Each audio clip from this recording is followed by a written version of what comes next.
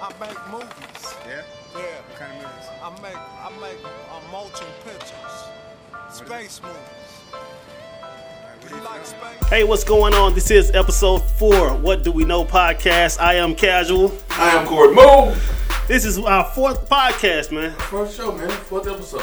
Yeah. Shout out to us. So what we need to do, Consistent. I don't remember the dates of the first one, so we got to go back and find the date of the first one so we can do like a 1-year anniversary. Okay, you see this week right here? Uh-huh. We're 4 weeks back from this one. And that's your week. I need a date. I don't want to. I need a physical. Just bam, September 16th. I don't need to go 1, 2. I need a date. He want to be all particular. I do. I need that in my life. All I know is you can also go follow us on Facebook at What Do We Know Podcast. Make sure you go there. Also, you can go follow us on our YouTube channel at What Do We Know Podcast, the Radio Guys. You can go follow us there. And you can go look us up on mostly all major platforms, Apple, Spotify, Google, all those good things. You can go subscribe. And if that's the way you want to digest the podcast every day, if you are supporting the podcast, you can go there also. And also, I know there's a few people liking the page and sharing the page. If you're listening, get your friend to listen. Once you like the page, tell somebody about the page. I appreciate the support so far. Leave a comment. Let us know. Let us know that you're on there. You might have some criticism. Say, hey, bro, I don't like this. Put it on there. Might not take criticism too kindly, but we need that. No, we take any form of criticism. That's okay. So let us know how you feel about the podcast. I particularly like what we do on YouTube. Sometimes Corey goes back and adds a little, a few pictures here and there, and puts a little jazz in it, and I like that. When it's not a casual joke, but other than that, everything's all good. And most of the time it's going to be a casual joke in there. So just to let you know. But August 5th is the day that we start. August 5th, okay, yeah. So next August 5th, look for something real big. That's that real big tease. It's like WrestleMania. They tease it like... I'm only going to give you a year. So wait for this big thing to happen. Yeah, The Rock is going to be the main event. Yeah. Don't listen to him on that. But this week in America, the world, a lot of things happened. We got a little list of a couple things that went down this week. Yeah, this was I don't know if everything was this week. It may have been 2 weeks ago. Yeah. But this is some things worth talking about. Oh yeah. First thing on deck, there was a picture posted by Gabrielle Union. Woo! Yeah. There was a picture posted by Gabrielle Union that she's Dwayne Wade's wife, and Gabrielle Union, very attractive woman. I'll put it that way politely. Very attractive woman. To be 40-something too, and she found it like the 21-year-old. Oh, she's in her 40s? Yeah. Okay. Yeah. All right, she doing her little thing. So with that being said, one of his, is it a current teammate, a former teammate? Former teammate. Teammate Jimmy Butler commented on her picture in all caps, well, damn. I'm not saying, you know what I'm saying? I'm not saying that. I'm saying that was his comment on Gabrielle Union's picture. And D. Wade then goes and says... He want all the smoke, basically. He want all the smoke. He says, comment well damn on my wife's picture again. It said something about the good, the bad, and the ugly. And he said, you're going to see how good, bad... Oh, no, it was the good, the bad. It was something along those lines. But the response to that is, well, damn. So, do you think Jimmy Butler was wrong? Now, wait. Before you comment on that, Gabrielle Union is a celebrity. She is a sex symbol. And the picture that she posted was very sexy. So should his former teammate have posted under that picture on Instagram? This is my take on that. Okay. If it's my homeboy and his, that's his wife or somebody, I wouldn't did it. I wouldn't have done it. But if we just cool, like, I know, yeah. I'm and then, passing. It was, but like, she put it out there in the universe. She did. That might have been his first reaction. Yeah. I can't be mad at him for that. I got a good looking wife. Yeah. You know what I'm saying? With this social media age, I mean, you open yourself up to that. When you're Gabrielle Union, you put the shirt on, skin tight, wet shirt with body parts. Some things protruding exactly through that. Yep. That's like a natural reaction to that. Yep. But yeah, I don't think it was in good taste for a former teammate to jump in and do that. Yeah, that was a little itchy, a little sketchy. You know what I'm saying? But I don't know. I can't say, man. Like I said, if it was me and if it was if it was somebody I'm close to, I would have had a problem with it. Right. But if somebody I know that dude. I know what he's trying to do. I'm not gonna give it no energy. Yeah. You know what I'm saying? Because it makes the story bigger than what it should be. You know what I'm saying? But to me, it does. And then too, they're just teammates though. They don't necessarily have to be friends. Yeah.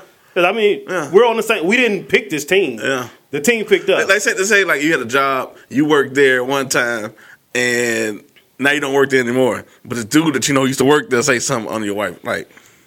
But at the same time, we had the same job. We didn't say, "Hey, let's go over here." Now, if it was like LeBron, where they put the team together, that'd have been a different story. That's different. Yeah. So it's just. I guess I don't know though, because I guess I would have. I guess if it's somebody you know, you can always reach out to them and be like, "Hey, bro, I don't like that." Yeah. You know what I'm saying? But if it's somebody you don't know, I guess you have to address them on the actual. You know what I'm saying?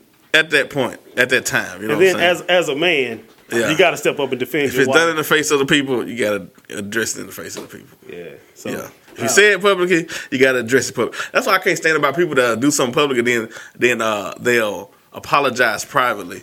No, if you said it publicly, apologize publicly. But if you meant it, don't apologize. Exactly. True that. Because, he probably meant that. He meant that. He meant that. How old is Jimmy Butler? He's in his 20s still, right? Yeah. I think he's still there. So he probably grew up really looking at Gabrielle. And for her to put that picture out, he really said what was on his mind. So, And Dwayne Wade had to come to defense, I guess, if it's a woman, and get all the smoke. All right, now speaking of smoke and him and his woman, let's talk about Safari and Nicki Minaj.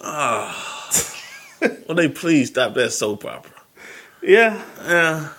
That was just, you know what? I like the way Safari addressed it though. Like he wasn't like, I don't think I'm gonna say he was maliciously trying, like getting back. Like she was maliciously like trying to hurt him. You know what I'm saying? Yeah. Like she was maliciously trying to go at his neck. Like, you know what I'm saying? He was like kind of like, I love you, man. You know what I'm saying? Stop this. You can sell your album. I'm doing me. You do you. Do what you got to do. Don't just leave it alone. You know what I'm saying? Like I kind of respected that. It's the thing I believe too. Before anything else is, all this beef came when her album came. Yeah, they hadn't been together. She had plenty of time to address this, but once the album, and see, that's why I look at it. That's why I'm just over Nicki Minaj. Like that whole thing she did, trying to sell the album, then get mad when her album didn't go #1, and like you still sold almost 200,000 copies in this era of music being sold. Like, come on, I don't. I'm over Nicki Minaj, man.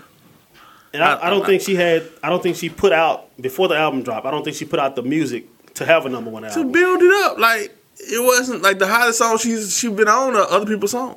Yeah, you know what I mean. Like none of the songs that she's put out, like I can name 3 of them that ain't did nothing. The Barbie whatever song, not the newest one, not the newest one. It was another one it was another one she put out before that, and it was Chung Lee. Yeah. It was Rich Sex, and she had another one with Ariana Grande called Bed. Yeah, and none of those songs moved any numbers. Really, like Chung Lee did better than the rest of them, but it still didn't do like Nicki Minaj numbers that we used to.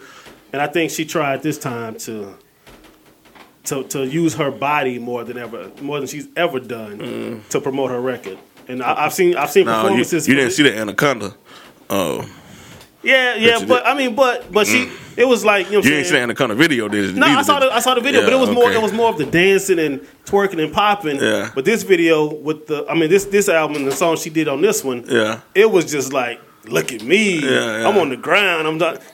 And it was like bad choreography. It's like strip club choreography. When people like, you can tell when somebody not confident in what they're doing because they try to. Yeah. They go at the negative things that came in there. Like if somebody knew they had a productive product, and they know they had a good product, and they was ready, and they knew it was good, and they knew they could, you know what I'm saying, like had the confidence, they wouldn't do all that. They won't have to do all that. You know what I'm saying? They already got the confidence in the you know, I think she been like that ever since. Like, even every female rapper that comes to the scene, it's hard for her to like to reach out to them or to actually receive them well. You know what I'm saying? But to me, that's the hip hop nature. Everybody that comes in is competition. Male, I mean, a lot of males don't do that. Like, they see somebody good come in the game, they work with them. I mean, like, come here, little dude. Like, let's get a song together. Let's do a song. Like, embrace. I think you got to embrace people that's coming up from up under you. You got to embrace them. I see that. Or they gonna run smooth over you. I see that as the guys in hip hop try to use the newcomers that's coming in to keep their name relevant, keep their name, keep their careers going. But I'm saying with like the female rappers, I see them coming in as, I have to be better than this chick because she's, I don't want to say chick, ladies, if y'all listen, I didn't mean that. Corey made me say it. But I have to be better than this woman because she's on top. I'm going to automatically be compared to her, so I have to outdo her. And a lot of times it's not, I have to outdo her lyrically. I have to be sexier than her. I have to, you know what I'm saying, wear the shortest shorts. I have to have the best dance moves. That's just how, you know what I'm saying, a female MC is being sold these days. But like, they can all change that perception. If Nicki would have came out with, if Cardi B would have came out, Nicki was like, let's do a song together and just kill it from the jump. We work together. We doing this together. Just kill it. Like, we ain't beefing with none of that. Like, you know what I'm saying? They did a song together and just start working together. But the first thing to come out is people started to pit them against each other. Then, like, it's like they started to buy into it. You get what I'm saying? Like, you don't have to accept you don't have to buy into it. All you do is, hey, let me go holler at her. We're gonna do a song together right now to show people that we straight. We're gonna do a video. We're gonna do a song. We're gonna go to the club together. We're gonna show each other. So these folks, like, you can change the perception of it. And they did songs together. They own songs together with each other. So they did the Lamont for it, but they didn't actually. They record, like, nowadays, recording, like sending a track and they record here, and then they actually get in the studio together and do it. You know what I'm saying? And that would have been big for either one of them because, of course, like I said, social media age. You see those two in the studio together. You know what I'm saying? Snapchat all over the place, Instagram, all those pictures all over the place. It would have took both of their stocks up a little bit. Yeah, but like I said, but it's the competitive nature of hip hop, I believe. I mean, it's cool to be competitive, but at the same time, you still can work together. You still can find that common, like, you know what I mean? Like, and look, they all sleeping on one chick that can kill all of them lyrically. Azalea Banks? No. Rhapsody. She can crush all of them lyrically. Yeah. And she Grammy nominated all that, but she just think she ain't got that. I think her attitude is more humble. It's more like what I'm talking about. Like, it's more humble. She can crush all of them lyrically. They ain't touching her. Rhapsody got rap some of these dudes, a lot of these dudes in the rap game. Kill them. Yeah, you know what I'm saying? If you don't have that money behind you, you rapping for sport. Hey, it's still good though. Yeah, that's what some people ain't saying. They keep bringing up all this. The Rhapsody is dangerous. You give them one record that goes crazy, and you will see. But see, a lot of people who know they have bars, know they have lyrics, they don't chase that radio hit, which I think they should. I think they should. Jay, look at Jay. Jay always wanted that radio sound. Radio, you know what I mean? You look at that guy right there. Shoot, Kendrick always gonna get him a commercially successful record. Jay-Z said lyrically, I could be Talib Kweli. What you said? Why coming? Like, I wanted to come, but like the money I could make Common. I can't remember how to rhyme it, but it's like common sense. It was something along those lines right there. But yeah, like, dog, give her that opportunity. Yeah, put her on a Metro beat, Metro. Let her kill it. Let her crush it. All right, one more thing on the Nicki and Safarah thing. It's not really on the beef aspect of it, but Safarah says that he has a $12,000 insurance policy on his hairline. I think he got hairline implant. Is that a story? I don't know it. Is that a story? Really? My hairline is not insured for $12. He said $12,000. I thought they said it was costing $12,000 to get the hairline done. Yeah, I saw something about insurance policy. Yeah, it cost $12,000 to get the hair implant. The hair. Is it that important? Yeah. Is it $12,000 important? I don't know. Ask LeBron James. I don't know. LeBron is spending. LeBron is spending. So you know what I'm saying? Like, it must not be that important. You know what I'm saying? So, what do I know? I'm not in the. I'm not trying to be in front of the camera and trying to get in front of the hairline. I wear hats a lot, so I don't even worry about the hairline. You need the $12,000 implants. No, I'm good. I got a well growth of hair on my head. I'm straight. All right, cool. All right, now we got a guest with us inside the studio this afternoon. Oh yeah. Right. One of my favorite guys. He brought another one of my favorite guys with him. Yeah. I'm sure that everybody knows him. Can I tell everybody how I first know you? What I first known you as? What? Uh-oh. Yeah. I always knew my guy as Po Cheese. You know what I'm saying? Or what Cheese from, with the Roadmaster with the assassins on it. You know what I'm saying? That's how I knew my guy. You know what I'm saying? So, and then to a couple of years ago, this new guy, I say new guy, this guy that reinvented himself, which is not a problem. I love people that reinvent themselves and come back a stronger, deeper person. You know what I'm saying? Mr. James Carter in the building right now. Founder, creator of the Carter Foundation. Oh, yeah. He reaches out and touches the life of youth. That's one of the words. Young people in the community. Come on, step to the mic. Give everybody a hello and let us know what's going on with you, man. Hey, how's everybody doing on a Sunday evening? That's it. We like to bring people in that I think are impactful in the community, who does things. I think some people get too much glorification for doing nothing.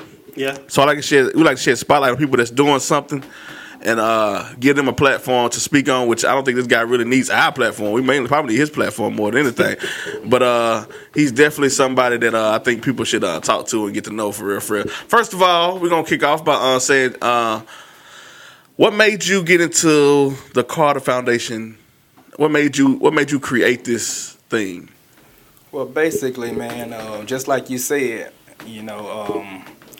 when I was that cheese guy, I done a lot of things that I knew better doing. And, man, I'm not perfect, and I'm still not perfect. And I do things to this day that I'm like, man, how I get in this situation?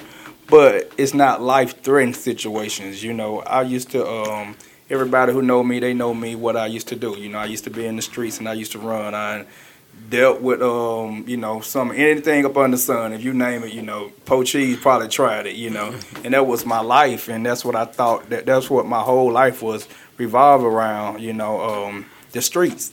So when I got a little older, you get sense, man. It was never, a lot of times people be blaming the parents. I see that a lot. And they like, hey, where's the parents? Where's the parents? Sometimes the parents are at work. Man, my mom I was raised a single parent household, and my mom had 2 boys, and she worked her fingers to the bone to make sure that we had all of our needs, and seldomly we'd get our wants, but she made sure that all of our needs were met. So the things that I did, my mom didn't have no idea of, and once she found out, it was too late. The damage was already done. So just doing those things and then knowing, I started seeing like a lot of youngsters that were doing things, and a lot of times they were committing crimes towards each other, and I knew probably the youngster who did it, or his mom, his uncle, father, or the person who that they did it to. So I'm just like, hey, it's a way that we can resolve these issues, but it's gonna take getting in the mind where they are at. Mm-hmm. And a lot of times as adults, we are always pointing the fingers, talking about the youth. Like, we forget that we were once young. Just imagine if social media were out back then, Man, I'm 37, so just imagine even 10 years ago. Well, I'm going to say 10. Yeah, I can say 10. Let's just say 10 years ago when I was 27. That when the flamethrower and everything was going on, So just imagine if social media, we had MySpace and Facebook, but it wasn't as big as it is now. These phones weren't so sophisticated now. Yeah. But and go back 20 years when I was 17, and those are the kids that I work with now. So I had to get in the mind of a 17-year-old kid. So by doing it, I go back into the mind of 17-year-old Po Cheese when I was once young and running around thinking I had the world figured out. So, working with those kids, it's a blessing. But what made me start it was, like I said, I was seeing all the things that these kids were doing. And, you watch the news and you like, dang, another shooting. I wanted to do something, at least try. I don't want to be old and scared to check my mailbox and looking at the condition that the city is in and thinking back, man, if I would have done something when I was younger. I wanted to. Then also, I got 2 boys. I got a 16-year-old and I got a 15-year-old. And, my son got friends, cousins, uncle. He had an uncle, that lost his life to violence. Mm-hmm. So, hey, I could see how it was affecting my son. Mm-hmm. And I just wanted to kind of like do something and, just kind of like to right some of my wrongs. You know, I don't go around telling people I was this guy that walked around with pistols and stuff, because that wasn't me. You know, but, you know, I wasn't no better than the people who were doing it because the things that I was doing, you know, so I never go around like I was just known for, you know, kicking up ruckus, because that wasn't me, you know, but I was a street dude doing the things that, you know, that could have got me in worse situations, you know, and so I got tired of the things with me, man. Like, I had run-ins with the law, man, like back-to-back run-in with the laws, man, and, you know, you get tired of that, man, and when God got a plan for you, sometimes he has to get your attention.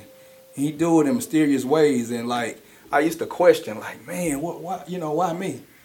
But then, like, once I started finding my purpose, I was just like, why not me? You know, like, I mean, you know, who else? Because if you are a firm believer, whatever religion that you believe in, you know, somewhere in your knowledge, it had to tell you whoever the Messiah was, they went and spoke to the people, you know, and they didn't speak to the people that didn't really need to hear what they were saying, you know, so they were reaching the people that really needed to be fed, really, you know, if you will. And not comparing myself to a Messiah, man, I'm far from a prophet, but, you know, I just kind of like wanted to do something, man, and that was the best decision that I ever made, you know. But through it, you know, tribulations, I'm not going to tell you that it's been easy, because it's been times where, man, I'm like, man, forget this, you know. Working with hard-headed kids, man, like they don't want to listen, and then sometimes you having issues with parents also, you know. I'm blessed to have a good group of kids. Their parents are very supportive, but that's not always the story, you know. And some of the kids, they get grown sometimes. Like, you know, a couple boys, they have kind of dropped away, you know, fell back from the program, man. And, you know, it's all love. The doors are always open, you know. But they've been around since they were like in the 4th or 5th grade. They're not the same little kids anymore, you know. So you got to evolve with time. The key is this. A good friend, man, one of my classmates, Jaquita Horn, she told me this when I first started. She was like, Cheese, it's never too late if you can relate. And that's always been my motto. Like, it always been my motto where, you know, it's never too late to reach these kids, but we just got to know how to relate to them. Like, I can't go to this child on the corner and tell the child, hey, look, you don't need to be doing this, or hey, you know, don't do this, don't do that, if I don't have a solution. So I can't tell this kid that's probably on the corner selling drugs and, you know, and looking at him like he's just this thug dude and knowing that I've been there before. You know, and I can't say, hey, don't do this, don't do that, without trying to say, hey, man, look, you know, if you do, my story, I can tell you my story, but what worked for me might not work for you. But let's go back to your story. Let's go back to when was the first time that you could remember that you did something you knew your mama would be proud of? Man, probably when I was first born. You know? But I mean, I'm knowing it's plenty. But I'm talking about like far as like just in the streets. In the streets, yeah. In the streets, man, I was probably like, man, 13, and me and my partner, man, Tony, you know, OT Will, man, we skipped school, and this is the day Tupac got killed. Got shot the first time.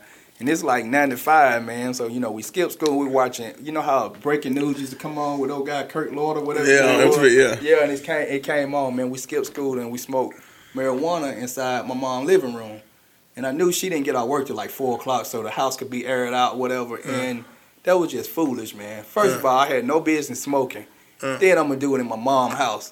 Skipping school doing it in my mom's house. Then we sitting around, you know, mind clouded.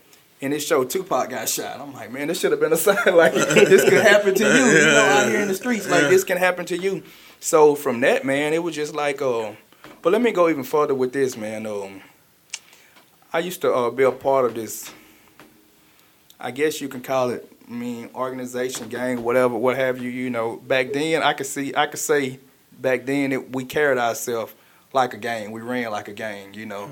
And so we didn't have structure, man. We were running around like the Wild Wild West, but we weren't breaking in and shooting and killing and all of that stuff. You know, we might have fought with the rival people, but now all of us are cool. We see each other. We live to talk about it. Like, man, these kids today, they're not talking about it. Yeah.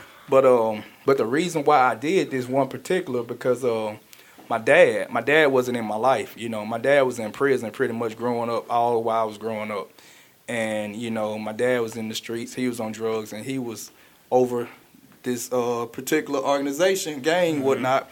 and I wanted to really hurt him, you know. So I joined the opposition. Oh, You know, and that's how that was like. that's rebellious. Yeah, like you know, it don't get no like you're my father and you're over this organization, and that's like a big slap in your face for me to join the rival, and they seeing like this is James Lewis' little son, and he, you know. So when I did that, man, I would just try to prove myself. Everything I think from those years, from like 14 to maybe 16, 17. It was all an act of trying to get back at him. And my father was trying to get back in my life, but the damage was done, you know. So he came back in my life when I was 17 and started helping me see things more clear. Because no matter what, like if y'all out there listening, you know, even if kids listening, sometimes we as people, I'm not going to say fathers, we make mistakes. Now looking back, 37-year-old James Carter, like, hey, you know, my father made a mistake. It could have been something. He couldn't teach me no better because he didn't know any better. But he always taught me how to think for yourself. You know, don't be a follower. You know, don't be a gopher. That was his favorite word. You know, don't be a gopher. You know, you're a gopher, you go for anything. Don't go for a wooden nickel. And he would always tell me, like, I'm messing my life up. I don't want you to. So my father came back in my life at 17. He died when I was 21. But those were like the best 4 years because I learned so much in those 4 years. And I still was, you know, doing what I was doing after he passed, but it all came back to me. Everything that he was teaching me, everything that he told me was going to happen in my life happened. You know, so sometimes like, and I don't really know what the situation with him and my mom, why they split. You know, I mean, you know, sometimes we hear one side of the story. So, I mean, for years, I mean, I'm pretty sure that my dad did mess up, you know, because, you know, man, you know, I mean, but my father, he was a man of respect, and he always taught me to respect yourself. Like, always know that you are a king no matter who you are around. Like, that was his thing. Like, even though I was claiming this rival opposition to him, he always wanted me to know, hey, if you're going to do this, you need to be the leader. You know, you need to be the leader, or, you know, or you need to break off from them guys and go start your own thing, you know. But if you're going to be the leader, you got to be able to follow. You know, but make sure you're following something worth following. And those are words that stuck with me. So I take that back with the Carter Foundation. You know, it was a lot of people back in 2014 doing positive things, man. You know, you got guys, man, like Future Pride and Men for Change, and, you know, like Tavio and those guys, man, a lot of more people. You know, fraternities, they were doing their thing, but I just knew that that wasn't my calling, you know. So like, hey, we all jam and we can all work together. But I just felt like God had me for another purpose. I had another piece. I had something to add to the puzzle, but I needed to take my pieces other way and kind of like the game of scramble, you know. Like I need to take it other way, and then we can all come back together. But you know, so like I watched a lot of things that those guys were doing, man, and you know, and like when we done events, you know, you always pay homage, you know, and come out, you know, you show love, and you support each other. And one of the things that I got from the things that those guys were doing, they were doing the things for the community, man. They were doing like young men. You know, you got Men for Change that work with young men, and you know, I would see them guys walking the kids across the street. Like that was big, man, because in the black community, we're lacking a lot of things. First of all, we're lacking resources, but we're lacking love. We teach our kids that they got to be tough. Don't, you know, if you got a boy and he's crying, don't cry. You know, girls cry. Quit crying like a girl. You know, and we don't embrace each other. Like we see another black kid and we're approaching, they're gonna mean mug each other if they don't know them. You know. But they might see a white or Hispanic or what have you, you know, coming across the street and speak, you know. And like the same thing with young ladies, you know, they see each other, they rolling their eyes like, who she thinks, you know, instantly. Yeah, it's instantly. Without even knowing. But it was like, you know, things before us, man, you know, those situations. But just because things happen in the past don't mean that we have to stick to those ways, you know. You gotta sometimes break tradition. Sometimes tradition is meant to be broken. I heard Farrakhan say something like that before. He said when it comes to like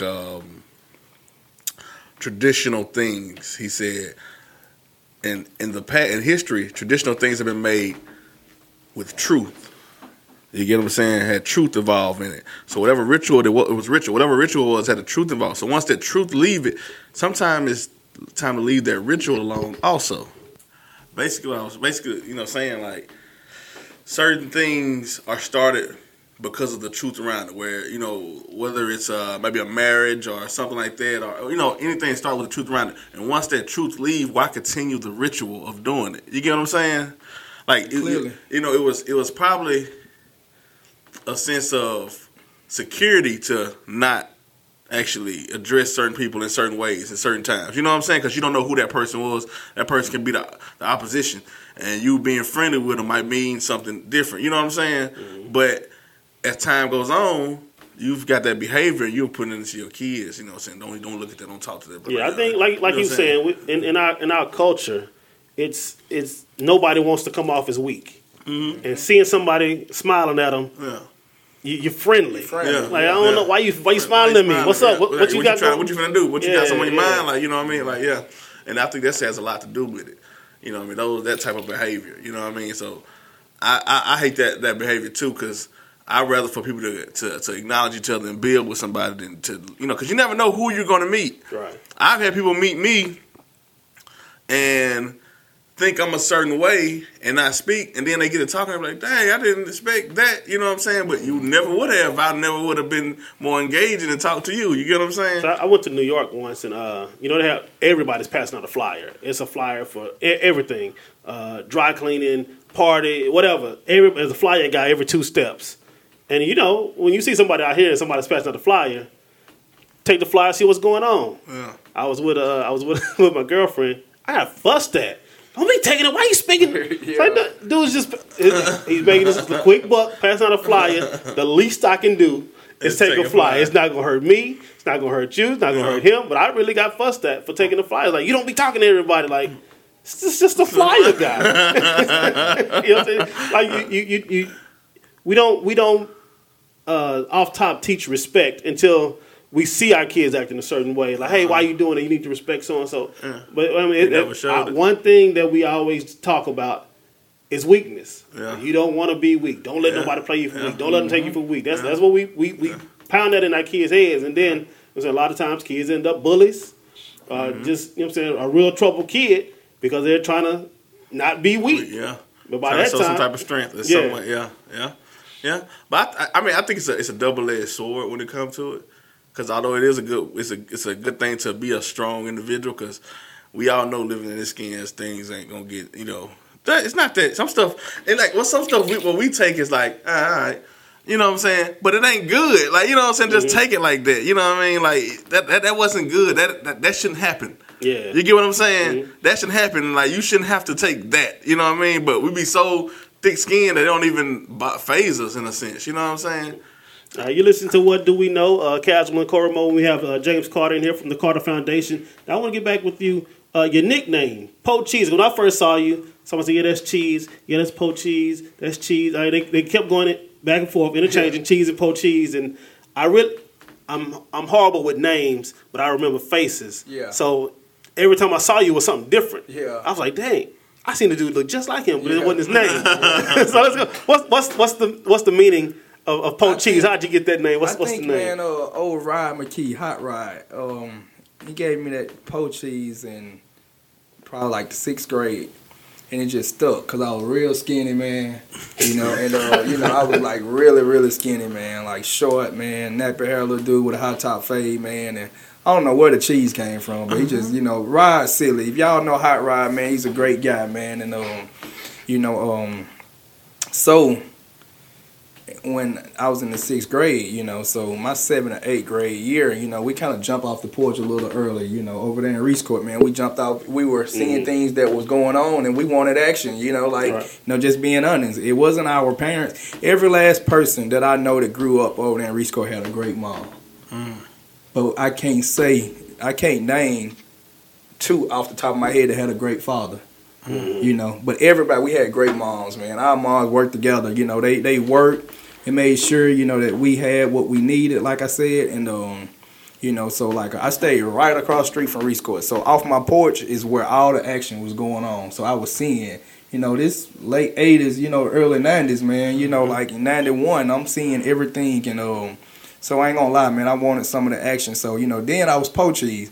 So then when I jumped in the streets, you know, I used to sell drugs. So when I got in the streets and started feeling myself, I felt like I had my weight up. Oh, you could be Pocheese. You know,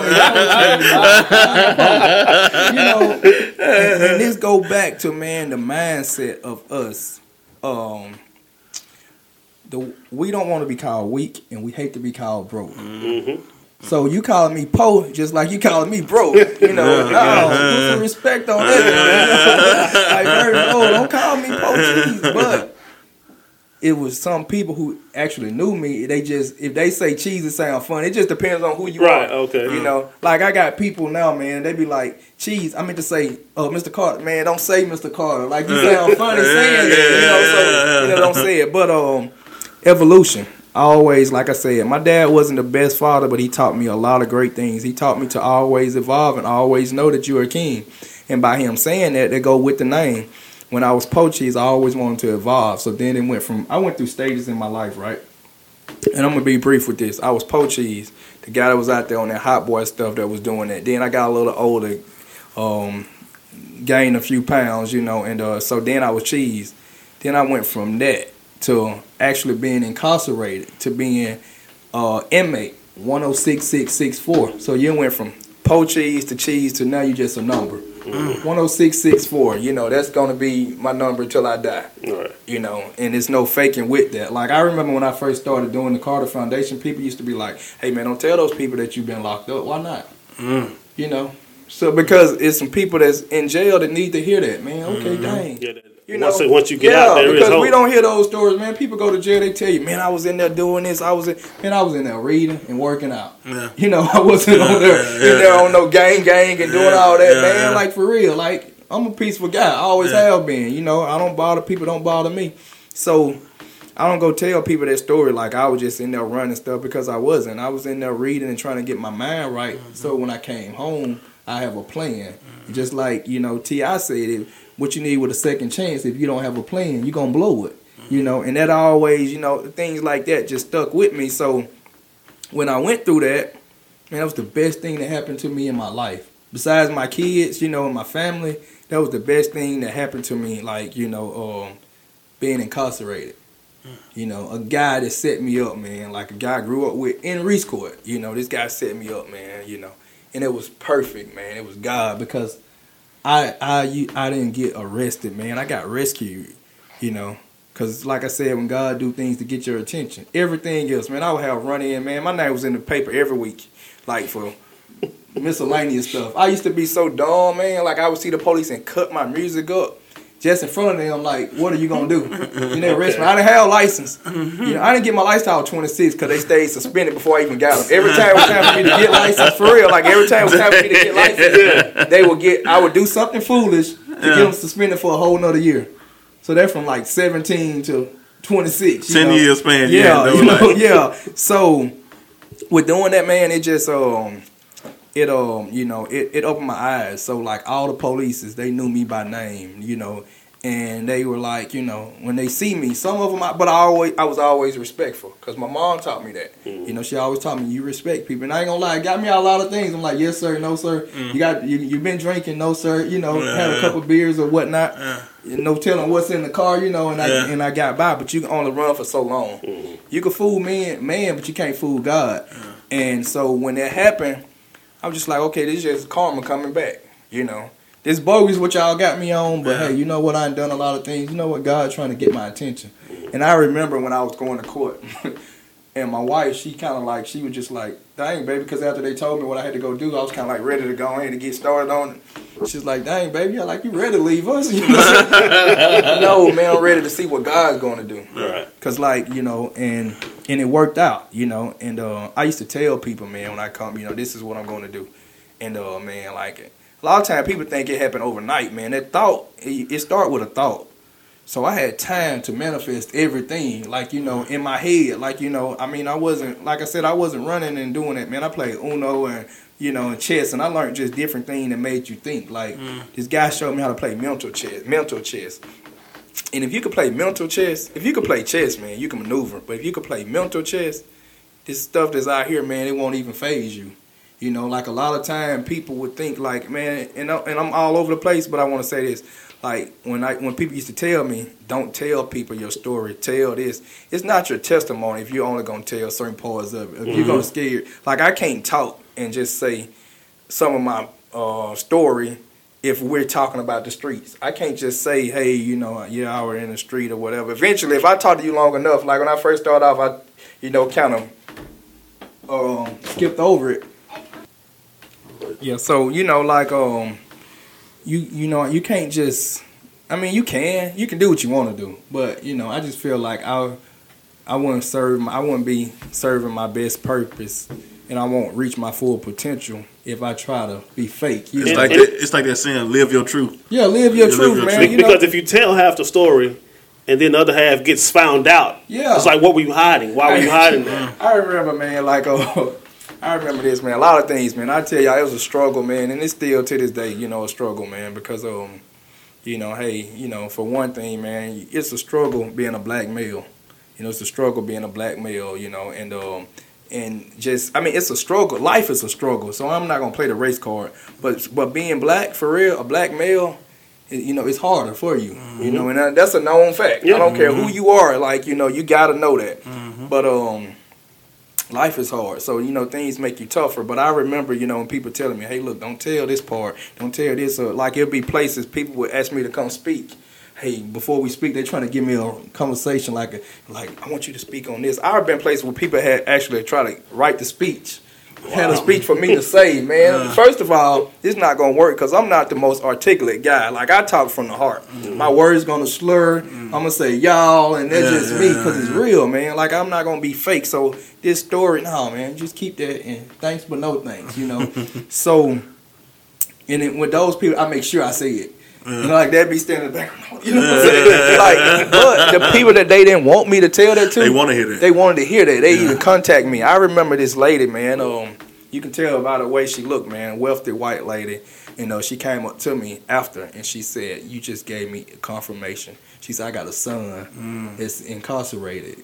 And she said, these people around here, they don't know that she don't tell her personal business, you know. They thought that her son was probably in the army somewhere, you know. He's on vacation. Yeah, he's on vacation, yeah. He's on sabbatical in Europe. Yeah. He's upstate, all right, you know. So, but the lady, she came to me, man, and she was just like, man, you just gave me, if you can do it, he can. She said, when you said about the parents, she said, my family, they always said, you know, like, they always down her, like, you went wrong, something you went wrong. If you do your job as a parent and instill value in your kids and instill discipline or whatever, we're going to go astray. Yeah. You know, like, we're sitting here right now. I'm up here doing this interview. I got a 16-year-old son, man. I don't know what he's doing right now. When I left, he was at the park. I don't know what he's doing right now. So people, a lot of time, people will put their kids on pedestals and make like their kids are holier than thou, but that free will is you don't know, that free will is a monster sometimes. So I said that to say this, man, and that lady to this day, me and that lady keep in touch, and it was 5 years ago. You know, it was before the Carter Foundation. We only been operating 4 years. So it was like when I was going into the neighborhoods and, you know, mentoring and talking with kids and stuff, man, I just wanted the streets to be safe. I wasn't no superhero, so I'm not going, if I see you out there with that gun, man, I'm going to keep on going. Like, I'm not going to get out. Jump in like, front. I'm not bulletproof, man. I believe in higher power, but God give you sense, too, you know, not to just jump out there. So, and, man, to this day, you know, the lady, man, she hit me up, you know. It has been times where she like, hey, look, James, I see what you're doing. I want to contribute this right to your foundation. And I don't want my name in it. Like, I just believe in what you're doing, and I'm proud of the growth, you know. So, you know, that's just what life is about. And also, I have been places where I decided that I didn't even want to talk about that. And God, He put it up in you, and it just come out, you know. Because there's nothing I'm ashamed of, man. Like, I'm not ashamed of nothing. Like, if you know me, this is what you're going to get. Because I'm not going to brag on myself, but like I said, like, things that I always had in my head. So in my head, I always, before things happen, I always see it being bigger than what it actually is. So I always saw that the Carter Foundation would be even bigger. Like, sometimes when people say, good job, you know, great job, okay, and I appreciate that. Because you need to hear those motivation words along the way. But, like, with me, I just feel like, dang, we're still not where I saw, you know, within the 5-year plan. But we have accomplished a lot. But it's just like, you know, I just feel like that's why I always say keep grinding. Like, that's something I tell myself every day because, like, man, we got kids. Like, I can't feel successful and I can't feel just like I'm just this successful guy in working with the youth. And when I cut on WTOK tonight, probably a 17-year-old shot somebody. So don't praise me. Don't tell me good job, man, until kids still getting killed. So we gotta go, man. You gotta go. You gotta keep grinding. You gotta work. Last thing I'm gonna say about that. So when I was telling you with the stages, I went and spoke at Alliance, and I was talking at East Mississippi, and I was telling these kids about steps.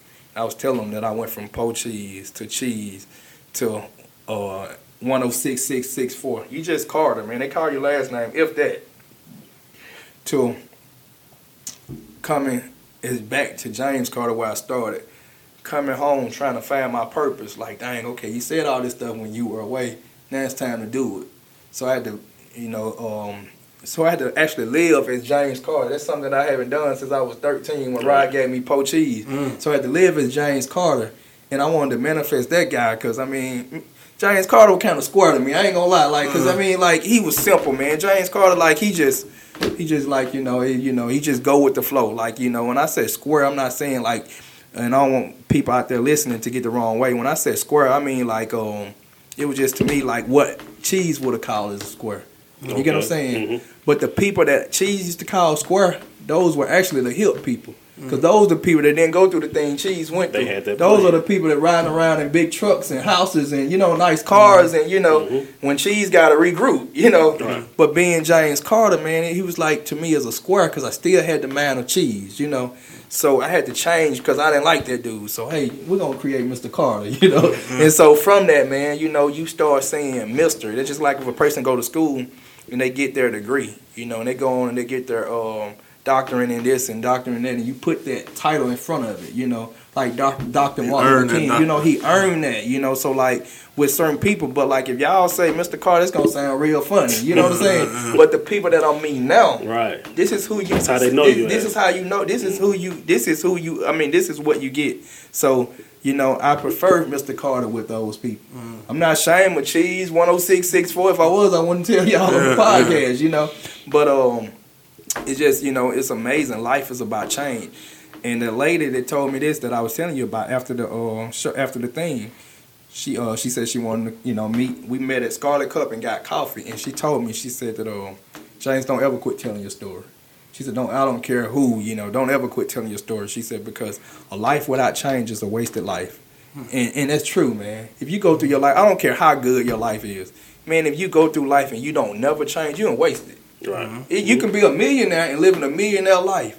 But when you 77, 80 years old, it's things you wish you would have done. Like, dang, but you never changed. So you didn't wasted your whole life, so those are some of the things I try to live by. It was something you said earlier that kind of made me, like, it's crazy.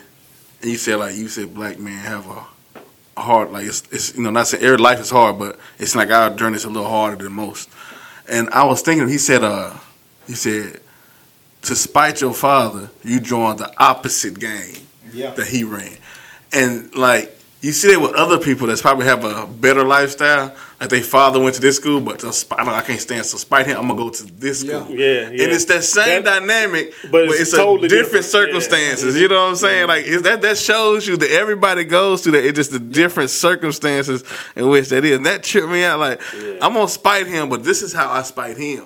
Yeah. And this is how I spite him. You know what I mean? Like, your son might say, you might want him to pursue something different, and he might want to not say to spite you, but to just be like, I'm gonna be my own. I'm gonna be kind of like, I'm gonna push back. I'm gonna do this instead. You know what I mean? And that's something kids go through. Like, as a youth, you go through that. Like, I'm not gonna do what mom and dad want me to do. I'm gonna do what I want to do.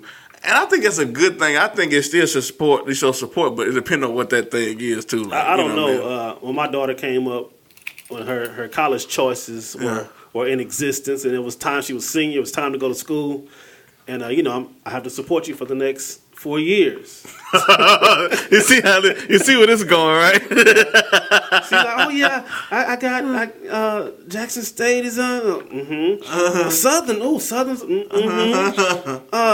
I think she was Talladega offered some money.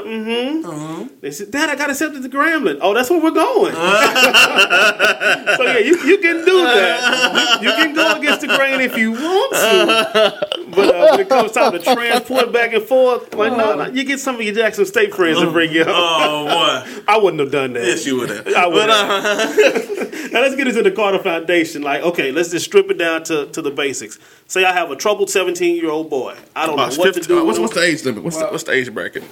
12 through 17. 12 to 17. But with the 12-year-old, we don't always. Sometimes they don't get a chance to do the things that the 16-year-old. Because I mean, you got to kind of watch that also. You know, because like I said, man, I got a great group of boys, but they're not perfect.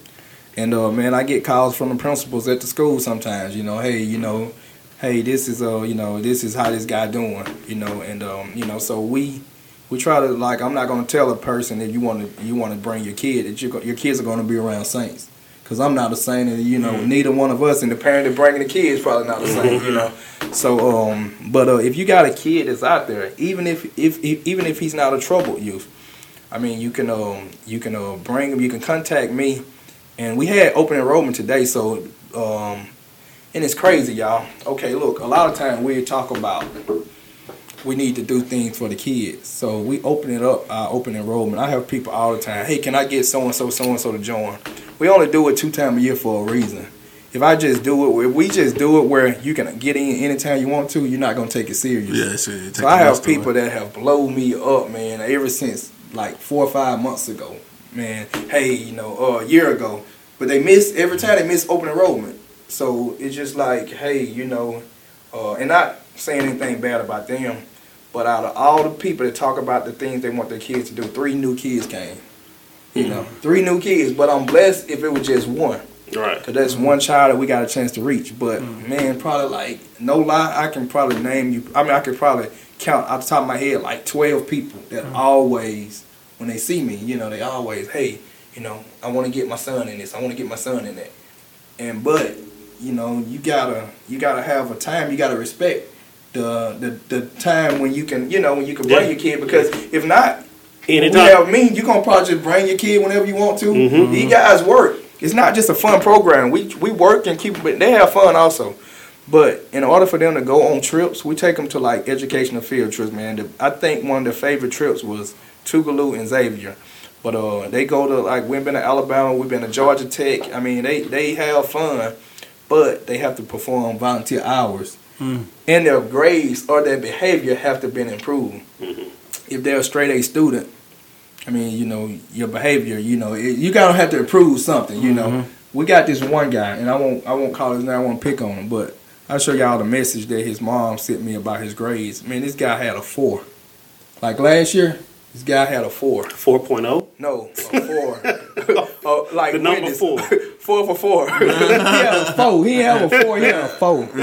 And so he went to summer school. This guy sent me this text message, man. His father sent me the text message that the mom sent him.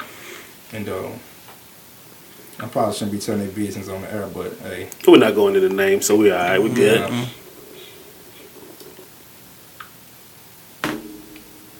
He said, he sent me what the boy mom sent. I can't believe so-and-so grades. Public speaking, 84. Government, SEM, 93. English 3, 100. Algebra 2, 95. Zoology, 100. U.S. History, 90. MHS Art, 100. 0 absence. And it's early in the year, but that boy grades haven't been like that in a long time. And I'm not taking credit for it. Right. But you got to say that this program is working for his father to send me that, Like, his father sent it to me that his mom sent him, So if if it wasn't a benefit, the father, because we were prideful. Man, I ain't forget another man credit. Right. And go back to that meme mug. Yeah. So, man, and I was so proud, because that boy, but he, being part of this program, hey, we're not going to play. A lot of kids didn't make those trips that I'm telling you about. Right. One of the kids just said, hey, forget it, I ain't coming no more then, Hey, so you work with them, you see them, it's all love when you see them, you talk with them. But these are the rules. We can't bend them. Like my own son. It's a structure. You My gotta have a son structure. I think that's a lot of the problem. It's not a lot of structure. Yeah. Yeah. My son had a D in reading. Now, what this look like? I'm up here mentoring other kids, and I'm up at the high school talking to these people, and your grade's worse than the people I'm talking to. But he had a D in reading. I took him off that basketball team so quick, you know, and it hurt him because that's what he loved. I took his game, he pulled his grade up. I made him cut his hair. He was wearing the little hair with the dye, the Odell Beckham. I made him cut it off. And he pulled the grades up and go back. But when I took him off the basketball team. But the reason why I did it, because, I mean, he had an A in science and a D in reading. You got to be able to read to do science. So he was in there just playing. He was in the class full of his friends, you know, and just playing. So, you know, I took him off, man, and he, you know, ever since then, hopefully, that was last year. Hopefully, you know, I don't have to take him. Well, he quit. He's not on the basketball team anymore. So, you know, but I can take away a lot of more things, you know. So that's the thing, man. We have to kind of like, as parents, well, I got off the subject. Let me go back to what you were saying about for as if you want to join. We won't have open enrollment again until maybe like, it'll probably be like the first of the year, you know, because we want people to have skin in. It's not fair to the kids who actually came out to that meeting today for us to open it up to kids. You know, we had one boy that inboxed me said he was sick. I didn't reply back. I called his uncle. His uncle like, yeah, he's sick. You know, so we have kids. These kids are at everything. You guys out there working. You know, they put in work. A lot of things we don't post. We have a young ladies program that my wife, she's a director over that. And they're called a sisterhood program. And man, when I tell you these sisters are strong, they do a lot of things behind the scenes that a lot of people don't see. Because some of the things you don't want to post, you know. If I'm going and sit with an older person and feeding them soup, I don't want to take a picture of that. You know, like certain, you know, if I'm cutting this old man yard because his grass is taller than me, I don't want to post that. Certain things you don't want to post. But some things need. Shout out to James Carter Cutting Service too. He got a lawn cut. I still owe him some money. I don't put that on the tape. Yeah, keep going. Yeah, you know, but you don't want to post that. You don't want to post that because what are you doing? You're putting these people in a uncomfortable position, you know, or even sometimes family members, you know. You putting them in a worse condition. I mean, in a messed up situation where they like, dang, if you were gonna do. Sometimes when you're doing a good deed, you don't have to. You don't have to show it. But sometimes it's necessary because people don't know what you're doing if you're not doing it. Man, I post 1 million pictures. When memories come up on Facebook, like I be like, dang, and I'm so glad that I post them because it let me know if I'm on track. And then it also show me like people who want supported, who don't, you know, what kind of relationship we on. Most times it's still good, you know, but it just let me know like, dang, you know, hey, this show you. You might start off with 40 people salute you, support you. Then you might get to where it's only 4. And those 4 that been there through those whole 4 years, they're genuine. They really believe in you, or, you know, it's something. Or they, you know, so, you know, and I thank y'all guys, man. And we having our Friends and Family Day, September the 29th. We got something nice for y'all. Y'all have been the backbone in the machine. Y'all have been the machine of the Carter Foundation because, like, without y'all, man, like, none of our events wouldn't be successful like this because y'all give us free, PSAs and, you know, and let me just come up to the studio and talk. That publicity, man, like, that would build the foundation because I have people who come in from Quitman and Alabama, who wherever y'all sounds, and I'm like, how did you hear? Like 90%, and this is no lie, I'm gonna say about 80% of the people they set the radio of our events, like, and that's major. Like you look at the marketing, I mean you can't really say when you ask people like how did they hear about this? 80% of the people say 95.1 The Beat, man, like that's major. Right. So that, you know, that let me know that hey, you know, there's no way that we could be where we are if it wasn't for y'all. I post a lot of Facebook, a lot of stuff like that, but people don't really read your stuff. Because sometimes people just hit like just because. You know, it's like a thing with people on social media, man. It's just like, hey, they like certain stuff, you know. Yeah. If you popular, you know, or if they feel like they can get something off liking your stuff, or even if not even that, you know. Could just be nosy. Yeah. I like it so I can follow it. You know what's crazy? Like, that's with the happy birthday thing. Like, I'm sorry, I hate the happy birthdays on Facebook. You do? I hate it. I swear, because to me it's not genuine. Yeah. You know what I mean? Like, I'm playing this 2 years ago. This dude, I don't really know the guy. You know, I don't know him. You know, I've seen him in places, but hey, something like that. Said happy birthday. 3 or 4 hours later, seen him in person. Walked right by him, didn't say nothing. Like, that's what I'm like. Yeah. And see, I'm with the happy birthday thing. If I know you and I got your number, I call you. I text you. I say it to you. And I've had some people like, genuine that you way didn't to post me. on my page. Hey, Right. I talked to you. Yeah, Bro. yeah. I can't do 40, everybody so I'm every personal. day. Like, I can't be like, this happy birthday. Like, to me, I like it. Like, I ain't saying it's a bad thing. It's not my preference. I just can't do it.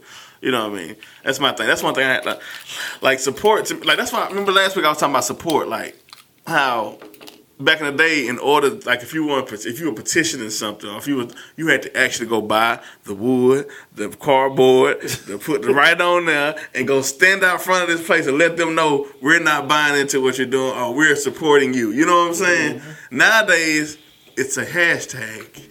And that's it. To me, that's not the same way. That's not the same to me. It gets information out faster, but it's still not the same as doing like that ground hard work. That's one thing I talk about, like online petitions. I haven't read about one online petition that has worked. I'm take that back. There's one online petition that actually worked. Let me take you some of the ones that have been out. They wanted Fetty Wap to perform at Barbara Bush's funeral, Trap Queen. There was something about Beyonce going somewhere. I don't remember. Well, Beyonce has a lot of online petitions for her. But the one that worked was when Shawty Low tried to come out with the TV show. Oh, yeah, they petitioned to get in touch with all his baby mamas. And he was trying to show that he supported all of his kids and his kids' moms. Yeah. That was the only online petition that has ever worked. Any other ones, I promise you, it's been a flop. But that's the online thing. That's one thing I like. That's my thing. Like, I like genuine support. Like, that's why when James when he like, remember when we first came out, who was in this room? Yeah. Who was in this room right here? Yeah. Mm-hmm. And when he first, like, cause I seen him, but you know, crazy to say, I seen him online. Like, I wasn't talking to James like that. Like, me and him like spoke in passing, but I seen him online and what he was doing. So and that's when we was doing the Stop the Violence thing, and that's before we even did the rally. And it was just at that time it was crazy, Marie. Yeah. It was like every day or every week somebody was shooting shot or something like that. And I seen, like, me and Jake was like, man, we got, like, golly, what's going on? So that's when we brought James back and we just had this conversation on the air. And just, like, people was calling in. That's how I knew it was a problem, because people was calling in and just feeding into it. And, like, it was crazy. And that's kind of what made, like, that's how we kind of formed that relationship. He formed the relationship with the radio, because it was that much attention that we felt like it was bringing to the community. You know what I'm saying? And that's why to this day, like, to see it still going on, I'm glad to see him still 5 years later, still at it, still doing it. And, like, what has that longevity? What do people do in Meridian that stick to it for 5 years strong? Yeah. Like, you know what I mean? Like, and can stay, and not only it grows, not it's steady growing, He actually has more of a structure with it now, because then it was just mainly events. Yeah, it wasn't even like the mentorship and all that. It was just events. We were sorry for cutting y'all. We were going into the neighborhoods, man, where the work was, where people were doing the stuff at. You know, like, hey, we were going into the neighborhood, talking to the kids, and, you know, before we go do the events, we'd go there and try to talk with the residents. Mm-hmm. See, like, that was the secret to it, man. And I think, and you know, we would never bring the police in the neighborhood. Because, like, not down to nobody, and people going to hear this and going to take it the wrong way. But I just feel like when I do an event, I don't really want to bring the police there to these people, residents. Mm-hmm. Because to me, it's this how I feel. And this is probably not why other people, I don't think this is what other people think when they're doing it. But if I was a resident, and if you came to my neighborhood, and you came with the police, I feel like you think that we don't know how to act. Yeah, you don't trust my neighborhood. You don't trust my neighborhood. Like, what is it so bad? So if it's that bad, it's something that I feel like I need to do. So, like, no events we ever had the police there. And it was the grace of God that nothing jumped off, you know. But it wasn't that. These people were mad at their business, you know. So we go to them and talk with them, let them know. And a lot of time, man, people are just happy that you're willing to invest in that, into their kids. And then, you know, of course, first place was going to be like over there on the east side, because that's where I grew up at. And, you know, when we go to Reese Court, man, and, you know, the people over there are like, hey, you don't have to buy the food. We got the food. Just come. So, you know, we come, man, and we eat and we fellowship. You know, we always open up with a prayer. You know, we will always open up with a prayer and, you know, just go out there and have fun. So we start moving around just different neighborhoods, just spreading the love. And it was beneficial at that time. But one thing, like with me, where we're at now, I don't really see a need for me to keep doing community events. Because like you said, that was like 4 or 5 years ago. And if you believe in evolving, you know, I don't want to do the same thing I was doing. It worked and it was necessary, but I was getting, like, you can go in the neighborhood and give away free stuff, or if the residents got it and they're giving away free stuff. What happened? People together, they fellowship and they eat, but then they go home. So the kids, hey, you ain't really changed their mindset, you know. You just gave them a hot dog. Yeah, you just gave them a hot dog. So, you know, if you can go find a way to change their mindset, so that's when the mentoring kicked in. Man, we need to grab 4 or 5 kids that can probably grab 4 or 5 kids. And they can grab 4 or 5 kids and we can bring, you know, we can get these kids and work with these kids. If you got 20 kids that you're working with and you got to change the mindset of those 20 kids, that's more vital than feeding 300-400 or having an event. You know, and pulling out the jump houses and the characters, and you know, I mean, we've been doing that for a long time. So, but having that where you can change the mindset, you can work with these kids, and like I said, with shout out to like Miss McQuarrie and Miss McFarland, them, man. You know, they'll call if a kid messing up. You know, Mr. Booth over there at Northwest, if the kid messing up, you know, they'll call like, you know, hey, so and so. So we wanted to kind of have that relationship with those kids. You know, when I was young, I had my cousin Devin McNair. Mr. Palmer was his grandfather, and like it just took one thing. Devin was wild as all outdoors, but it took for them people to say one thing and he would get straight. I'm gonna call your granddad. So like growing up like that, I always wanted to be like that. Like dang, you know, like you know, when people say like my favorite person is Mr. Jesse Palmer, you're like that's my favorite person, and like he don't really know what he meant to me. But being young, I always said if I have kids, like I want them to have that fear. That's it, yeah. Yeah. So you know, how can I get that fear? I started off at Northwest. Miss McFarland gave me an opportunity to mentor the kids. It started off with 4 kids. These kids were on the verge of getting sent to Marion Park. I said, let me work with them. It was in February. Let me work with them into spring break. Their behavior don't change, send them to Marion Park. It was 5. All 4 of those guys went back to the regular, you know, stayed in school, and only one of them. But this guy, he just didn't want to be there. He was an interracial kid. He got picked on by black and whites. So one day he just came to school just throwing chairs. He wanted to get kicked out. You know, so like, you know, that's how things start.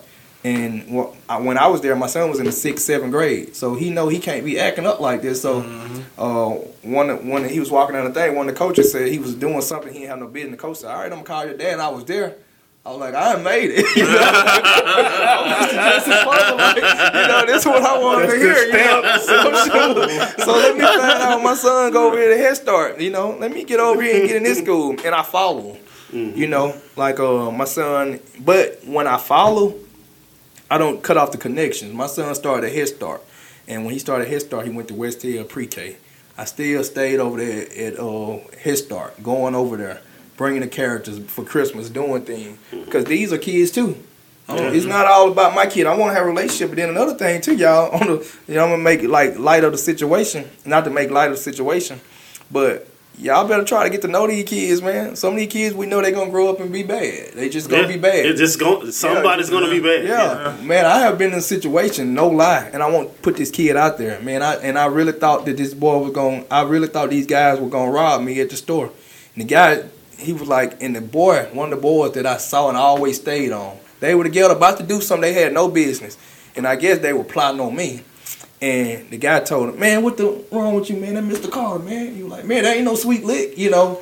And just by that, you know. Yeah, just by him knowing your face. Just by him knowing me. And man, it was 5 or 6 boys. What was I going to do? Whatever they wanted, they could have had, you know. But sometimes it don't work like that. People still shoot you or hit you upside your head or anything, you know, like, you know, or anything. And man, I don't, I can't. So going from the community events, what's all under the Carter Foundation umbrella right now? I know he's at the lawn service.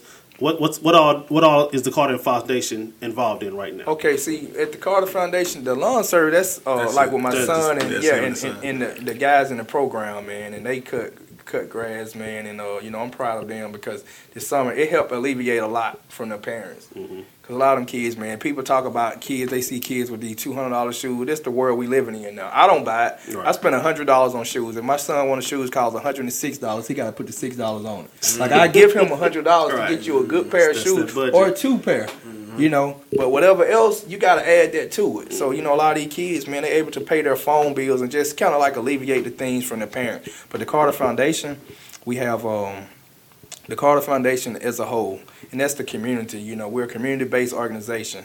Not saying that we don't do community events no more because we got 2 coming up before the year's out. But we got that. We got the mentoring, the Carter Foundation Brotherhood Program, the Carter Foundation Sisterhood Program, and then we got the Jayhawks basketball. Got 3 teams, 14, 15, and 16. We got 45 players. So 45 players every other weekend. We're carrying 45 players, 45 kids to get exposure. You know, to travel all over the southern region. They play, you know, Tennessee, Atlanta, you name it, man. They're traveling. They're not just going up there playing. They're bringing back hardware. We went to one tournament where every team won, you know. Wow. And so that's 45 kids from this area that's going out, represent us and represent the city and represent positivity. Then we have baseball for kids 6 through 8 that we sponsor through Parks and Rec. And then we have T-ball that we sponsor through Downtown Optimus Club. So we're hearing pretty much the only gap that we're missing is the 11 and 12-year-old. So we just started trying to open up for 12, 11. We got to find something for those guys. But that's what it is, man. And so roughly, we probably service roughly, I want to say maybe 60 to 75 kids, you know.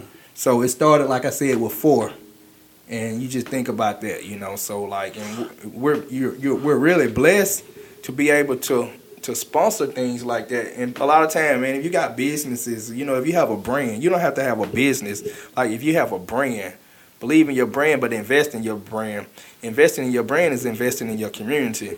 When you see these Parks and Rec and stuff, you know, and these different people are having things and they need sponsors, man, these kids feel good, and that's good promotion. Your brand being, they go, a lot of times those kids wear the jerseys, you know, through the season, when the season over with. Right. And people are seeing your brand. You know, the parents, you know, like I get a lot of likes off Facebook, off our T-ball games. Like people will go off on our Facebook page. You know, the kids that never even heard of the Carter Foundation, but their son play on the team, they want to know about the Carter Foundation. And then I post a lot, so I'm like, hey, you know, swap for swap. I guess I'm bribing them. Hey, I'm going to post your son picture. Go like it. But no, on a serious note, you know, and it worked, though. But I let them know, hey, you don't mind, I'm going to post your son's child on the page, but it's only going to be on the Carter Foundation. So they're going to go on that page to see their child. Then they're going to pretty much share it. You know, so this free game, y'all. I know my baby cute. Yeah. So they're gonna share it, and then you getting your brand out there because they seeing it was shared. People looking at where it was shared from. So it's like, you know, man, push yourself, man. I'm gonna take it like the way you're doing it. It almost seems like a gang mentality. It is, man, and no lie, everything for real, like everything with the Carter Foundation, man. It's but that's life. Like it's life. Life, you got games and everything. Because everybody wants to be a part of something. Everybody want to be a part. Everybody want to feel respected. Everybody want to feel a sense of ownership, and that's what drives people, youngins, to gangs because they allowed it. Like, come on in over here. You respected over here. You got a family over here. You got people that gonna stick up for you over here. We're gonna do this together. We're gonna do this together, and that's basically the same sentiment. It just it's in a positive light instead of in a negative light. You're not going to be over here fighting. You're not going to be over here doing this. You're going to be over here constructing your community the right way, not the, you know, it's a negative way. Not bring your community down. We're going to bring the community up. So with that being said, how does the Carter Foundation persuade a troubled kid, to say, okay, you know what, Mr. Carter, I'm going to follow you. I'm not going to run in the streets. I want to be a part of this organization that I'm just pretty much. I might be forced into this situation to deal with you, but how do you tell a kid, okay, you're forced to be with me? How do you get them to embrace that organization and say, I'll be man, here? we got like as far as the mentoring, we got Jonathan Brown, man. He's a teacher over there at Northwest. So it's kind of like a feeding system. We got Coach Ty. He's the assistant basketball coach from Meridian High, and he's the head ninth grade coach. So a lot of parents, I mean, if you're smart, I would want my son pretty much to play my son got talent, I would want him to try out for the Jayhawks because Ty is pretty much the He gonna meet him anyway. You're gonna see him, you know. So if he got a chance to get to know your child might not be the best child, but he can work with him because his attitude. He can see that he's coachable. He's been with that child the whole summer, so it's a good chance that child might make that team. And not saying he only picked Jayhawks people because I mean, only think he only got like 4 of them, but it's a good chance. And it's all about open doors and investing in your kids. And you got Mr. Brown. Mr. Brown, a cool guy. They got to think at Northwest where everybody want to be a Brown boy. Like Brown is cool, man. Like he love kids. And man, he take those kids and he treat them like his own. So the kids, they kind of like see that. So it's kind of like a feeding, man. It's like, it started with me growing up, but I can't take credit for none of this. It's all the boys. They're doing the right thing, man. Those guys just got recognized on the state level for future leaders of Mississippi. And out of 82 counties in Mississippi, man, they picked somebody from our county, and it was from our program. So those boys got a chance to dress up real nice. The parents came out, man. Men in Mississippi, man, they hosted a great event. It was the first annual, they got more to come. But it was very awesome, and it was extravagant, It was really, really elegant, man. It was exquisite, like for real. Like, because the kids got a chance to get dressed up, and they all came in, man. And when they came in with those blazers, I was really proud. Like, everybody stopped what they were doing and looked like, dang, those guys are sharp, And we got a thing where we call it Carter Foundation Scent. Like, when they're out, I always tell them we got a special fragrance that we wear. We want to leave because, scent is the strongest sense tied to memory. So you're going to always remember where you smelt this stuff at. So when we walk in, we want to leave that scent, and they're going to walk by you, and you got that smell of, when you smell again, that smell like them Carter Foundation. Like for real. So what it is, man, those kids, kids see that. So even the kids that we label as bad, man, they want to be recognized. That's why they join gangs. One thing about the streets, man. One thing about a kid, they're going to seek attention. And if you don't give it to them, the streets are recruiting our youth. So they're starting earlier, so we got to start earlier.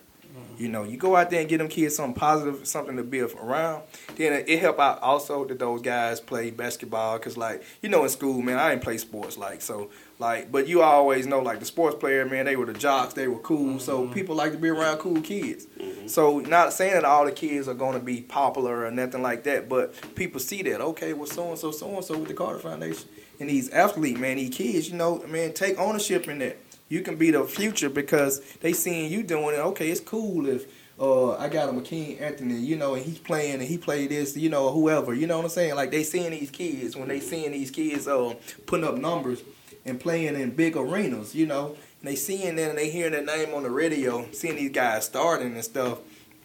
And then with them, it's going to make them like, okay, well, I can do it if they doing it. So it's just that, man. It's kind of like you say, man, it's marketing, really. It's marketing. So pretty much the people who are in it kind of influence the ones who come into it or want to be a part of it. Because we got maybe 20 boys that's like the core. Maybe 14 the core because some of them, they come and go.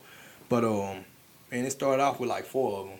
I remember, it was Jamie Young, my son Jamie Young and Jalen Davis, them, man. They were telling me, we sat there, I put the picture up on Facebook. They were sitting at the table after a 1-hour meeting. I just brought them along, like I had my son. That's how you get your kid their mind to expand. Let them see that. Show them something. Let them see that. And they were at 1-hour meetings. We were trying to do our second annual Christmas drive, and they were there.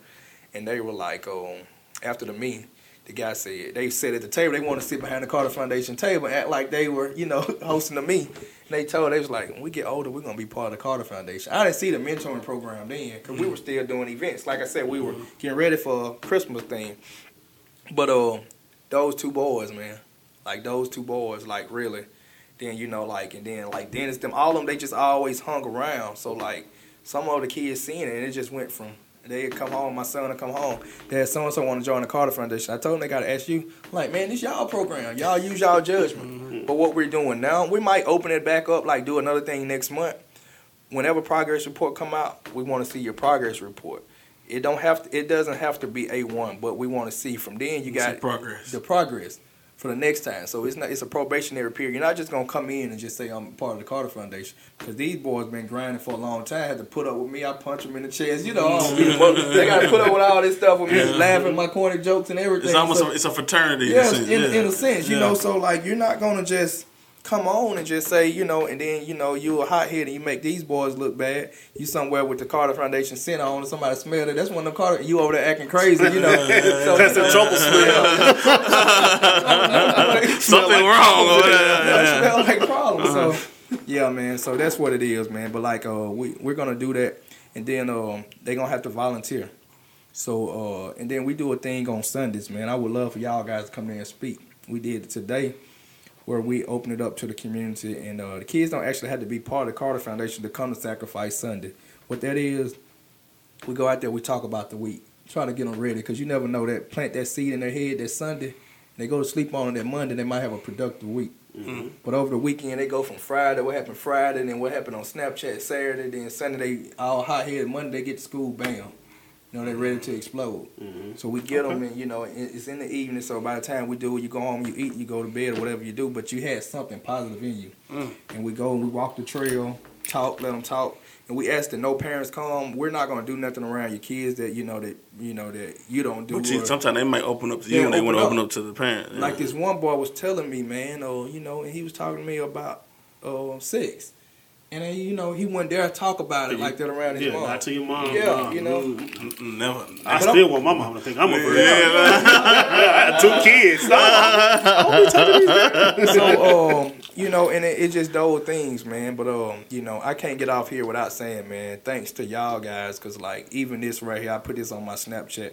It's going to get good publicity. I mean, it's going to get y'all some publicity, and it's gonna do for me, you know, that promotion, man. I mean, that advertising, man, that's the key. Like, you gotta advertise your brand, because people that won't know what you're doing if you're not posting it. You got people say, well, I don't post. No lie. And like, for real, a lot of people used to talk about me when I used to do a lot of posting, right? And a lot of people used to jump in my inbox, hey man, don't worry about this, don't worry about that. You know, you gotta ignore this, ignore this.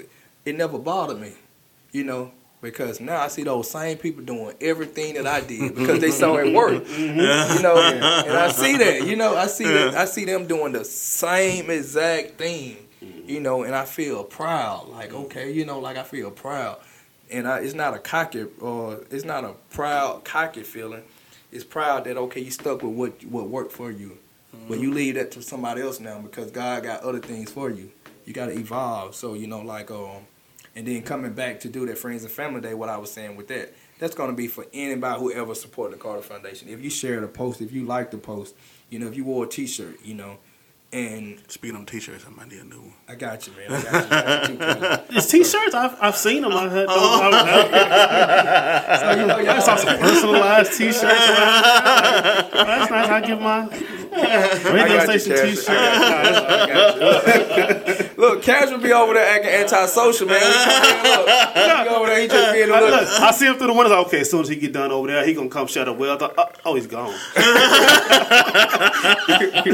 But speaking of marketing, though, is there a website that people can check out the Carter Foundation? We're gonna probably first of the year start back operating off the website.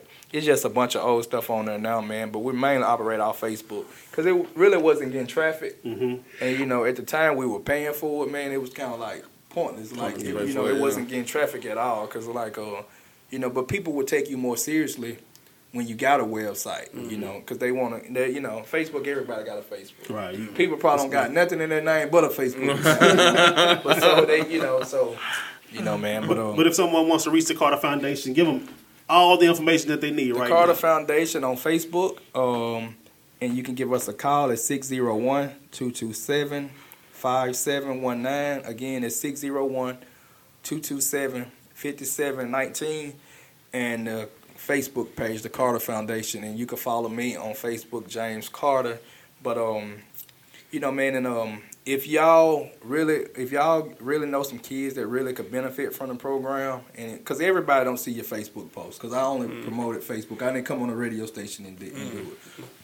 Mainly too, because we can't have 100 kids neither, because it's only like 3 male mentors, you know. And I want your kids in good hands, you know. Right. So we kind of like, you know, not saying that we're trying to control, manipulate who we bring in. But if you put on the radio and you say that, a lot of people gonna look at it. You know, I want my son part of that because it's something positive. But also, you're gonna have some people.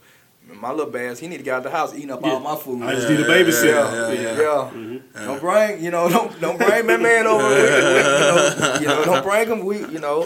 We eat, but hey, we take turns, and we got some great parents, to keep the program going, man. We got some great moms, that they're out there, like even with like Tremaine Ruffin, he's one of the mentors also, and he don't accept that title, but he's there.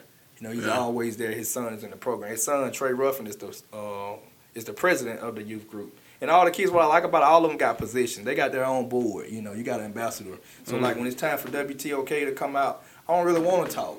I like now the counter. I feel like I've been working with y'all for so long, y'all can handle it. Y'all 16, 17.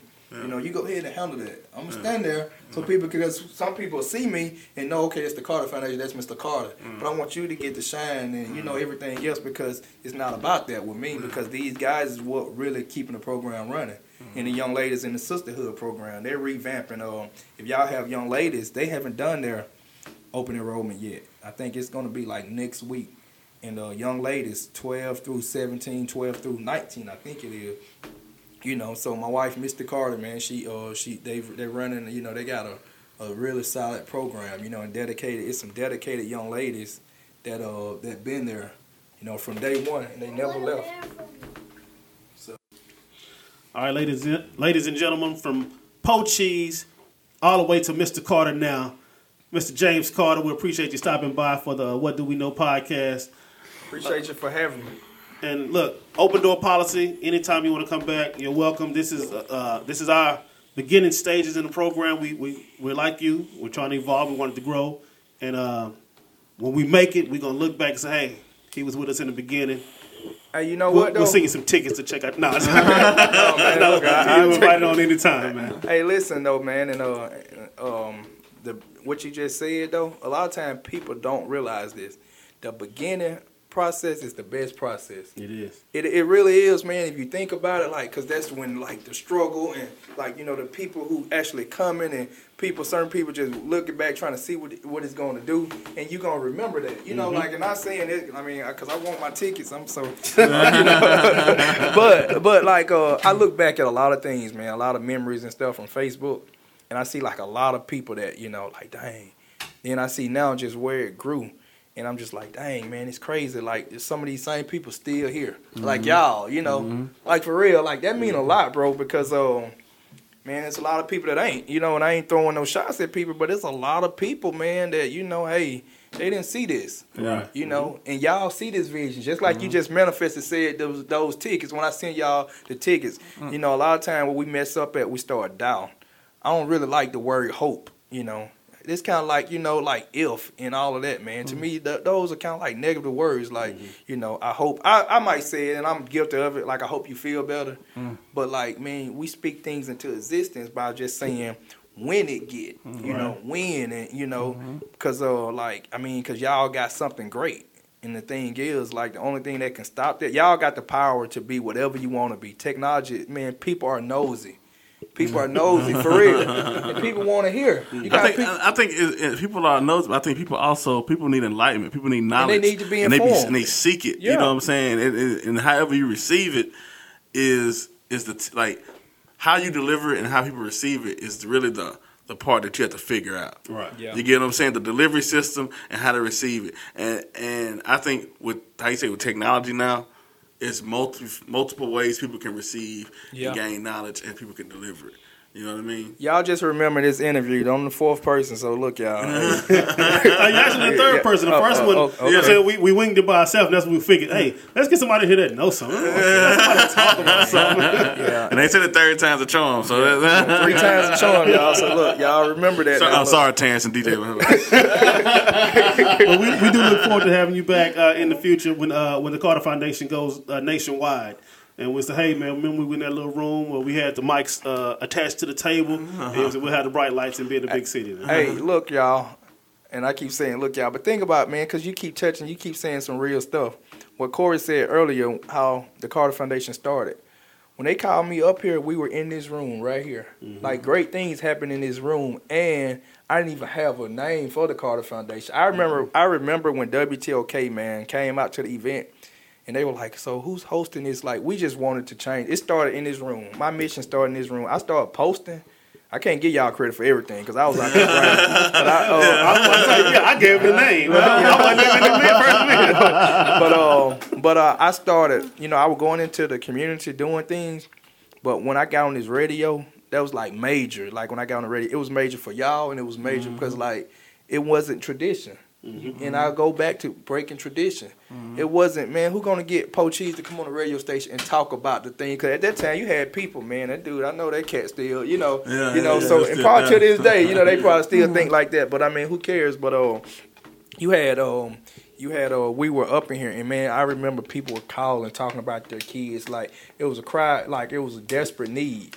And just in this room from that and going back now and seeing y'all at a podcast, 4 years later, but it was one thing that was funny. When we got on this air, from y'all air thing, I got a call. Me and DeMont Burks, we were on here talking. And the people from Infusion X, they were like, man, we heard you on the radio. We need you to come here and mentor our kids. And that's how I actually started just putting my mind seeing, dang, man, it can be major. I had never been on the radio, I've been on the news for stuff that wasn't good, but I never been on the radio. So from that, the radio heard y'all let me come up here and promote that event. And I remember people said it won't work because the area was a red zone. They said no one's coming there and you don't need to do this event. If you do it, the blood is on your hand. Like those guys over there, it's hot over there, they're going to shoot, and this going to ruin everything that you're trying to do. We hear what you said you're going to do, how you want to start this thing for the kids, but if you throw this event and something happened, it's going to stop it. And I trusted the process, and we did it. And man, it was probably 500 or 600 people came out. And no lie, like no exaggerate. And the news center heard it. One of the people on the news center, Tom Williams, he heard about the event. And he was just started, man. He was just he was carrying around the cameras. He wasn't even a camera guy. Now he like the face of it, But he came out to the event, and man, I was just he was like, I heard about it, him and the guy, and so they was like, so what's the name of the organization? And I'm like, shoot, because I didn't have a name. It was just people that just really was tired of what was going on, man. Right. And shout out to all the people who met and gave and donated, because it wasn't just me. We were calling it the Village Fun Day. That's what the first event was. And in that second, I had to think quick, and I said the Carter Foundation. So now when they put it on the news, they're like, the Carter Foundation. Now I got to, Now I got to run with it. That's what it is. It all started in this room. And I go back to that right there. When I manifest that, I said the Carter Foundation, and look where it came. But it all started in this room, man. So, you got to always remember where you start. I go back and look at some of the stuff and some of the posts that I used to make, and I look at that stuff now and just look at it. You just can't give up. Because, it's been so many times just man, forget this, man. The community. Because, for one thing, we would do free events, and no lie, we would do free events. But then we do fundraisers to raise money. The same people that stood in line got school supplies and got this and got free hot dog. They would act like they're turning the radio up when they see us, and just dodging. Those kids would see that. Yeah. So they seeing these people, so I can't keep asking you to go into the community when, but it was a lot of people who still supported it, but at the same time, it was breaking the kids down. Mm-hmm. It would make some of the kids, I might as well be out here doing wrong. They don't support us when we try to do something positive, Yeah. So it was God, when I said, when I got arrested, and it was God get my attention. God do things in your life. He'll allow the devil to work, in order to get your attention. The devil rewards too. Yeah, the devil rewards, Yeah. So, with that, man, But last thing I want to say, y'all remember this show not because, I'm the third person I'm going to get tickets, but remember these guys and support it. Y'all tell a friend, Even if you catch this episode when they blew up, when they blowed up, when they're I can't even compare them because I don't even want to belittle them by comparing them to somebody great, But when they make it to where God got for them, and you hear this interview, it might be 6 months from now, it might be 2 months, it might be 2 years. But when you go back, because you know how people you get hip to a new artist, you want to go back and listen to the old stuff. Let me see, remember this, man, and be man, those guys, they really spoke that into existence. And when you go back and you looking back and you and then remember the Carter Foundation, y'all. All right, James Carter, we appreciate you stopping by. And every week we like to end out in the most professional way then we know how. I am Casual. I'm Corey Moe. That's it. Yeah. Got to think